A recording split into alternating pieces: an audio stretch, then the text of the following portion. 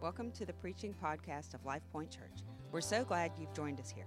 If you're ever in the Baton Rouge area, please stop by. We'd love to meet you. For more information on our church or Pastor Donovan, please visit our website at golifepoint.com. Happy Father's Day to all our dads. We honor you, we love you, we celebrate you, we respect you. Thank you for all you do. And if you did not get your special gift, be sure to pick it up on the way out.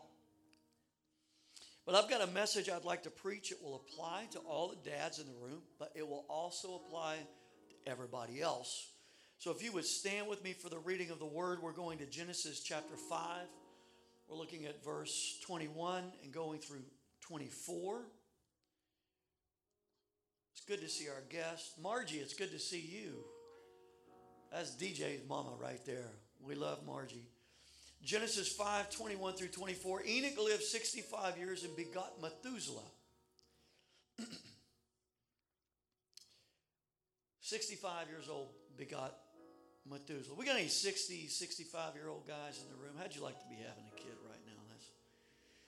After he begot Methuselah, Enoch walked with God 300 years and had sons and daughters. So all the days of Enoch were 365 years. And Enoch walked with God, and he was not, for God took him. It says in verse 22, Enoch walked with God. It says in verse 24, Enoch walked with God.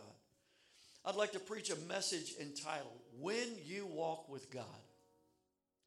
And I want to tell you something. When you walk with God, stuff happens. First thing is, when you walk with God, God walks with you. I'm going to say, when you walk with God, I want you to say, God walks with you. When you walk with God, when you walk with God, come on now, let's say a prayer. Father, I ask that you would anoint me to speak, anoint us to hear. Speak, Lord, powerfully to our spirits today, God. We ask it all in Jesus' name. Everybody say amen. God bless you. You may be seated. There are 152 million men over the age of 15 in the United States of America. And over 75 million of them are fathers. The average father in the United States has 2 kids. Actually, it's like 2-point-something kids. The average life expectancy of men in the United States is 78.54 years. We've got some at Life Point that are doing quite well. We're usually done with having our kids in our 30s, 40s, some beyond that. But imagine if your lifespan was 900 plus years and you were having kids well up into your early hundreds. That's something else right there now. Maybe you shouldn't imagine that. Listen to these statistics from Genesis. Chapter 5, starting with verse 3. And Adam lived 130 years and begot a son in his own likeness after his image and named him Seth. After he begot Seth, the days of Adam were 800 years, and he had sons and daughters. So we only get the names of the ones that push the story along, but he's having sons and daughters all along the way. So all the days that Adam lived were 930 years, and he died. Seth lived 105 years and begot Enosh. After he begot Enosh, Seth lived 807 years and had sons and daughters. So all the days of Seth were 912 years, and he died. Enosh lived 99 years and begot Canaan. After he begot Canaan, Enosh lived 815 years and had sons and daughters. So all the days of Enosh were 905 years, and he died.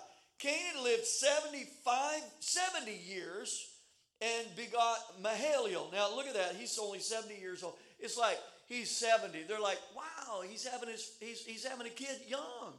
This young guy, 70 years old, is having a kid. And he begot Mahalalel, and after he begot Mahalalel, Canaan lived another 840 years, and had sons and daughters. So all the days of Canaan were 910 years, and he died. Mahalalel lived 65 years. Wow, like father, like son. Having them early, aren't you now? 65 years old. And begot Jared. After he begot Jared, Mahalalel lived 830 years and had sons and daughters. So all the days of Mahalalel were 895 years, and he died. Jared lived 162 years and begot Enoch. So he waited till he was 162 years or 5 years, whatever. I'm lost in the numbers here. 162 years and begot Enoch. After he begot Enoch, Jared lived 800 years and had sons and daughters. So all the days of Jared were 962 years, and he died. These men lived, they married, they had kids, and they died. The pattern's repeated over and over and over and over. It's the same. They lived, they got married, they had kids, and then they died. Until you get to Enoch and something switches. Enoch breaks the mold. We read it, verse 21. Enoch lived 65 years and begot Methuselah. After he begot Methuselah, Enoch walked with God 300 years and had sons and daughters. So all the days of Enoch were 365 years, and Enoch walked with God. Enoch, listen, he did all the normal stuff. He lived, he married, he had kids, but he added this to his resume. He walked with God. Let me tell you what our world needs right now is some men and some women who know how to walk with God, who just walk with God. Amos 3:3 says, how can two walk together unless they agree? We need men and women of God who are not in agreement with this world and the systems of this world. Church, we're supposed to be different, y'all. We're not of this world. 1 John 5:19 says, and we know that we are of God, and the whole world lies in the embrace of the evil one.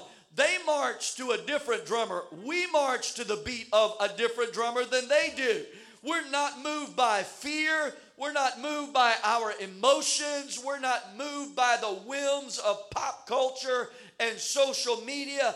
We're the people of God, y'all. We're called by the name that is above every other name, the name of Jesus. We walk by faith. We're people of hope and love. I'm looking for some people at Life Point who are willing to walk with God. And the reason why is because when you walk with God, God walks with you. It's just a walk with God. It's just simply a walk with God. You don't have to run with God. You don't have to sprint with God. You don't have to be a theologian. You just have to walk with God. Day in and day out, every day. I mean, Mondays as well as Sundays, Thursdays as well as Sundays. You just walk with God. It's just simply every day you get up, you put one foot in front of the other, and you walk with God. This world is in need of people that just walk with God. All the junk that's going on in this world, listen, it's not going to be solved intellectually. It's not going to be solved with our strength. It's going to be solved in the Spirit. The weapons of our warfare are not carnal, but they're mighty through God to the pulling down of strongholds. How do you get there? You walk with God. You just walk with God. It's not that complicated. You just walk with Him. You just walk with God. You just take it a day at a time and a step at a time. Ultimately, what good is a life lived that is not lived for God? Let it not be said of me that, well, he lived, he got married, he had kids, and that little dash in between the date of birth and the date of death, let it not just be that. Let it be said, and he walked with God. There was something different about him. He did the normal stuff. He worked a job. He provided. He did all that stuff. But he also walked with God. Enoch did all the normal stuff, but he also walked with God. And it enhanced his life. It enriched his life. It made the difference in his life. Jesus promised us not just a life, but a life more abundantly. He promised that abundant kind and quality of life. I want you to do something with me right now. Why don't you just close your eyes, lift your hands, and I want you to ask the Lord to help you to walk with Him. Can you do it? Come on, let it come from your heart. Father, I just pray that you would help me to know how to walk with you. I want to walk with you. I just want to walk with you, Lord Jesus. I just want to fellowship you every single day. I just want to walk with you, Lord. I just want to walk with you, Lord. Amen. Now, Jude 1:20 says that Enoch was the seventh from Adam. Genesis bears this out. The genealogies let us know that Enoch's great-great-great-great-great-grandfather was the very first man. Isn't that interesting? Like, he went to genealogy.com, he went to 23andMe, and they're like, lo and behold, you know who's in your family tree? Adam. Just 7 generations back. Wow. He was kin to the first man. I guess we all are, but here he is, 7 removed. Wow, Adam. And because they're living so long, Adam was alive for 308 years while Enoch was alive. As a matter of fact, after Enoch became a father at the ripe young age of 65, Adam was around for another 243 years. So, whatever Adam knew, Enoch could have known directly from Adam. Maybe he would have had that opportunity to have a face-to-face with old man Adam, number one, right? He could have had a one-on-one with number one. Or maybe it was through one of Adam's sons, Seth, or somebody else, or maybe some daughters or nephews. Adam didn't have cousins. Well, that's an inside thought, though. You got to think about that one. Enoch has a son and names him Methuselah. And that's significant because Methuselah is really kind of a Bible name. There's some concept behind it. Methuselah means after this judgment comes, and Methuselah would die right before the flood. So it seems as if he had some kind of prophetic insight, a theological grasp on God's redemptive plans and purposes. And the Bible says that for the next 300 years after he had Methuselah, Enoch walked with God. The bottom line is this. Somewhere in his life's journey, Enoch had an epiphany. He had a transformative moment where he shifted. Maybe it was a conversation with Adam. Maybe it was somebody else. But somewhere down the line, he heard the message of the seed of the woman will crush the head of the serpent. He heard the promise of the coming Redeemer. And faith came in that moment. That's the way it works. And he believed the promise of God. He gets this insight and he starts walking with God. Now, he did not start walking with God and then have a son.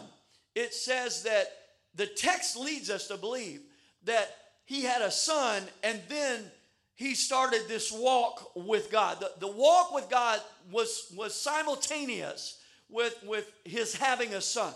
Maybe when he got married and he finds out that they're expecting, that he began to shift. There are moments in our lives, catalysts, if you will, where we sober up. We're just kind of trucking along. Am I preaching to you, Kevin? We're just kind of trucking along, And then all of a sudden it's like, holy cow, I'm about to be a father. I'm about to have a kid. It's not always that moment. Sometimes it can be a tragedy. Sometimes it can be a personal failure or something that takes place in our family. But there are those moments that serve as catalysts. And sometimes we're broken in those moments. But the good thing about those moments is we come to our senses. And we say, wait a second. There's more to life than the way I've been doing it. There's more than just, I get married, I get a job, or not in that order. I get a job and then I get married. And then I have kids and I just live there's more to life than just that. Those moments have a way. And listen, here's what I want to encourage you. Don't throw those moments away and rush right through them. If you're thinking deeper than you've thought before, take advantage of that. If you're seeking answers to questions you never asked before, take advantage of that, man. Roll with that. But why? God's trying to get you to a place where you start walking side by side with Him. Because if you walk with God, God will walk with you. It'll come to change everything about you. It'll change your genealogy. It'll change your family's history. It'll change the destiny of your life when you start walking with God. And I'm going to tell you something. We live in a world that is broken. I don't think that's a surprise to any of us. But there's a lot of similarities to Enoch's world. Enoch started walking with God during some of the very worst times that you can possibly imagine. As a matter of fact, his culture was canceling God. They're only 7 generations removed from Adam. And they're canceling God. They're walking away from the creator of heaven and earth. The cool thing was to walk away from God. Methuselah will die right before the flood. His culture was walking away from God. God was being erased. The devil's church was growing and the Lord's church was shrinking. And yet here's this man Enoch who was pushing back and saying, they may be walking away, but I'm fixing to start this walk. I'm going to find out about this God. I'm going to walk with him. Listen, the only way you're going to learn about God is to walk with him every day. Like when you just get it out of church and that's your only communion with God, you're in trouble already. I'm telling you, the devil has the advantage. Thank God you come and thank God you get what you get. But if you'll walk with him on Monday and Tuesday, he wants to walk with you. You don't have to be a preacher. You don't have to have a license, some kind of credential. He wants to walk with every single one of us. And you learn, you understand. And Enoch was like, everybody else may be walking away, but I'm going to start trusting him and walking with him. And he began to walk with God when everyone else was walking away. 1 Peter 5:8 says this, be sober, be vigilant, because your adversary, the devil, walks about like a roaring lion, seeking whom he may devour. Resist him, how? Steadfast in the faith. Steadfast. That sounds like a walk. Like, don't resist him by having a one-time experience at the altar. Don't resist him by having a one-time experience in the baptistry. Resist him steadfast. Every day, walking with him. How? Walking with the Lord. How? In the faith. Resist him steadfast in the faith, knowing that the same sufferings are experienced by your brotherhood in the world. You'll pay for it. You'll experience some suffering, but you'll experience the power of God. This tells us that the devil is not like a lion, but he's like a roaring lion. In other words, he's constantly declaring who he is. I'm here. Fear me. He declares his presence and his identity and his dominion. The problem with Enoch's culture was not so much that the devil's crowd was roaring, because the devil's crowd is always loud. Say, the devil's crowd is always loud. The problem has been the problem was in Enoch's culture that the Lord's crowd, the church, if you will, had quit roaring. They had quit declaring who God was and who they were in him and his presence and their identity and their dominion. And that's the problem in our day. The devil's crowd is loud, y'all. You just go turn on that 24/7 news cycle and you just watch it all go down. The devil's crowd is roaring and it's loud. And the church is like a mouse cowered back in the corner somewhere. I'm going to tell you, this is an all-out war for our marriages and our family and our kids and our peace and our prosperity and our healing and our victory and all that God has provided for us. In our prayer life, our worship, the devil's been roaring and he's been trying to intimidate us, saying, I'm here and I'm powerful and you better back down. But I'm going to tell you something. I believe I'm looking at some folks that are ready to roar back and say, not today, devil. I'm here in Jesus' name. Let me tell you who I am. I'm blood bought. I'm blood washed. I'm filled with the Holy Ghost and I've got a destiny and a calling, and my God shall supply my needs, and I can do all things through Christ who gives me the strength. Give him some praise right now.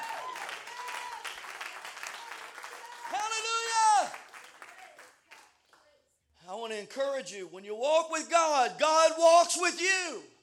When you walk with God, God walks with you.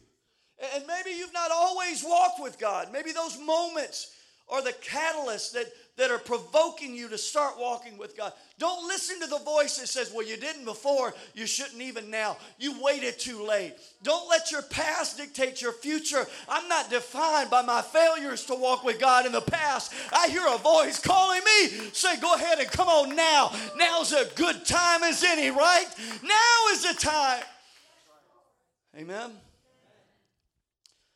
Well, I'm getting excited up here, screaming and hollering. Running out of breath in this second service. Woo! Man, it's time to roar. The season of silence is over. The prophecy of John the Baptist was that he would prepare the way of Jesus.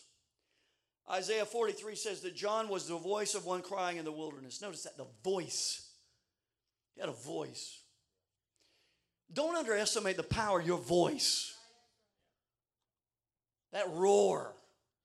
You can't fight thoughts with thoughts. You got to fight thoughts with words. You can't think one thing and say another. And when the devil puts thoughts in your brain, don't repeat them. Because they're usually lies and gossip and the negativity, just buying into his fear game that he's selling. You don't fight those thoughts with thoughts. You fight thoughts with word in your mouth. This word shall not depart from out of your mouth. You'll meditate therein day and night. You fight thoughts with words. I'm not going to be afraid. I will fear. Therefore, I will not fear.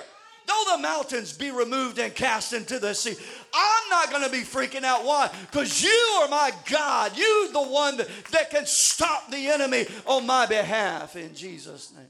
You talk to those things. Don't underestimate the power of your words. You can't fight thoughts with thoughts. Fight thoughts with words. The voice of one crying in the wilderness. Prepare the way of the Lord, make his path straight. Before Jesus could show up on the scene, somebody had to declare it. There had to be a voice that was roaring. Before the fulfillment of that prophecy, John would have to declare who he was in God's redemptive plan. You listen to this. John was asked, are you the Christ? And he said, no, I'm not. They said, well, who are you? He said, I'll tell you who I am. Listen to the Passion translation of it. I love it. He said, so John answered them, I am fulfilling Isaiah's prophecy. I am an urgent, thundering voice shouting in the desert. Clear the way of the Lord. Prepare your hearts for the coming of the Lord. Notice the redundancy there. Thundering voice shouting. I mean, is it enough that you thundered? No. I'm going to shout too. So a thundering voice shout. What was John doing? He was roaring.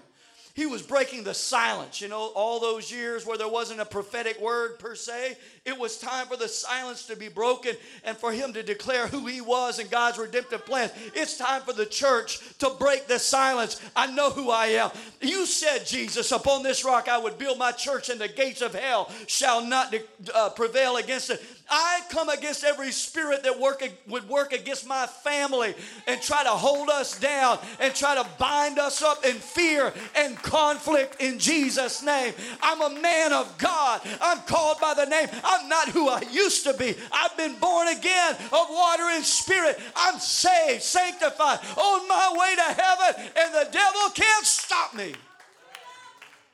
Give God some praise right now. You got to roar. And I'm coming to a close. Why don't you stand with me right now? What does it mean to walk with God? To walk with God. Hebrews 11:5 says, by faith, Enoch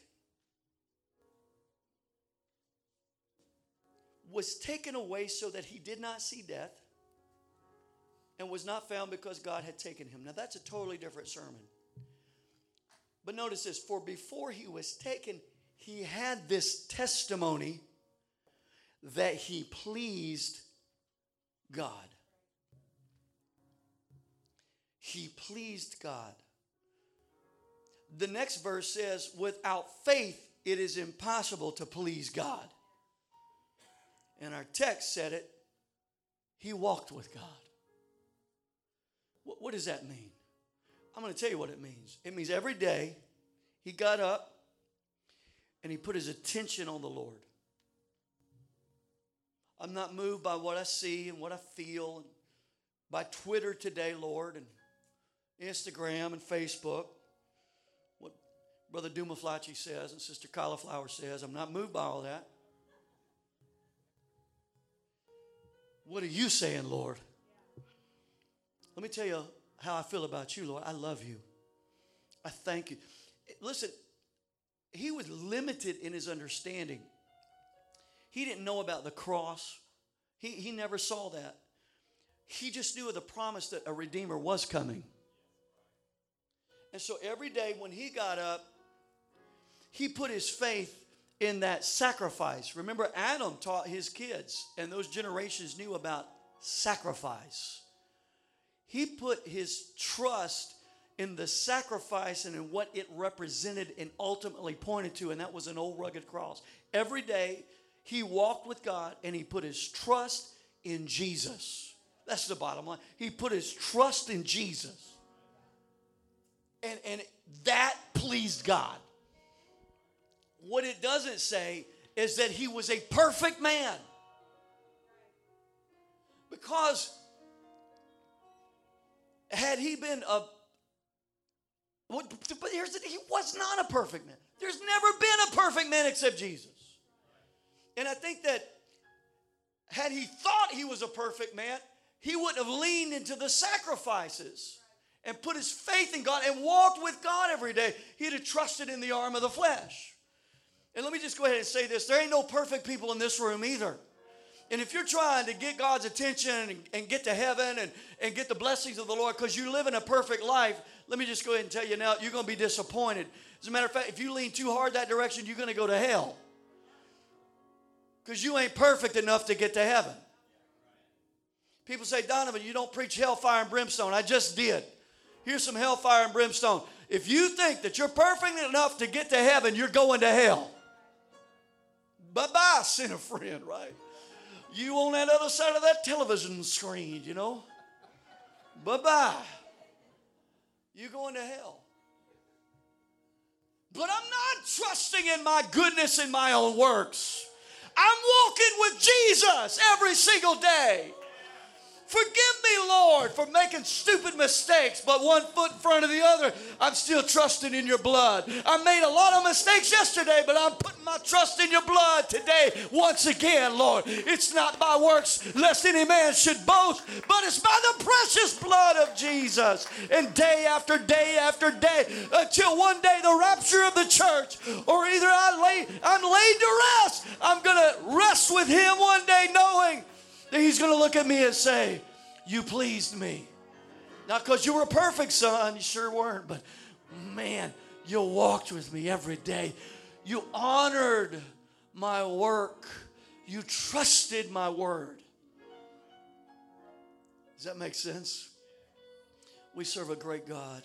Close your eyes and thank him right now for his goodness. Can you do it? Father, thank you so much for your faithfulness and for your goodness. Hallelujah. Thank you, Jesus. Thank you for joining us today. We hope you were blessed. For more information on our church, Pastor Donovan, or service times, please visit our website at golifepoint.com.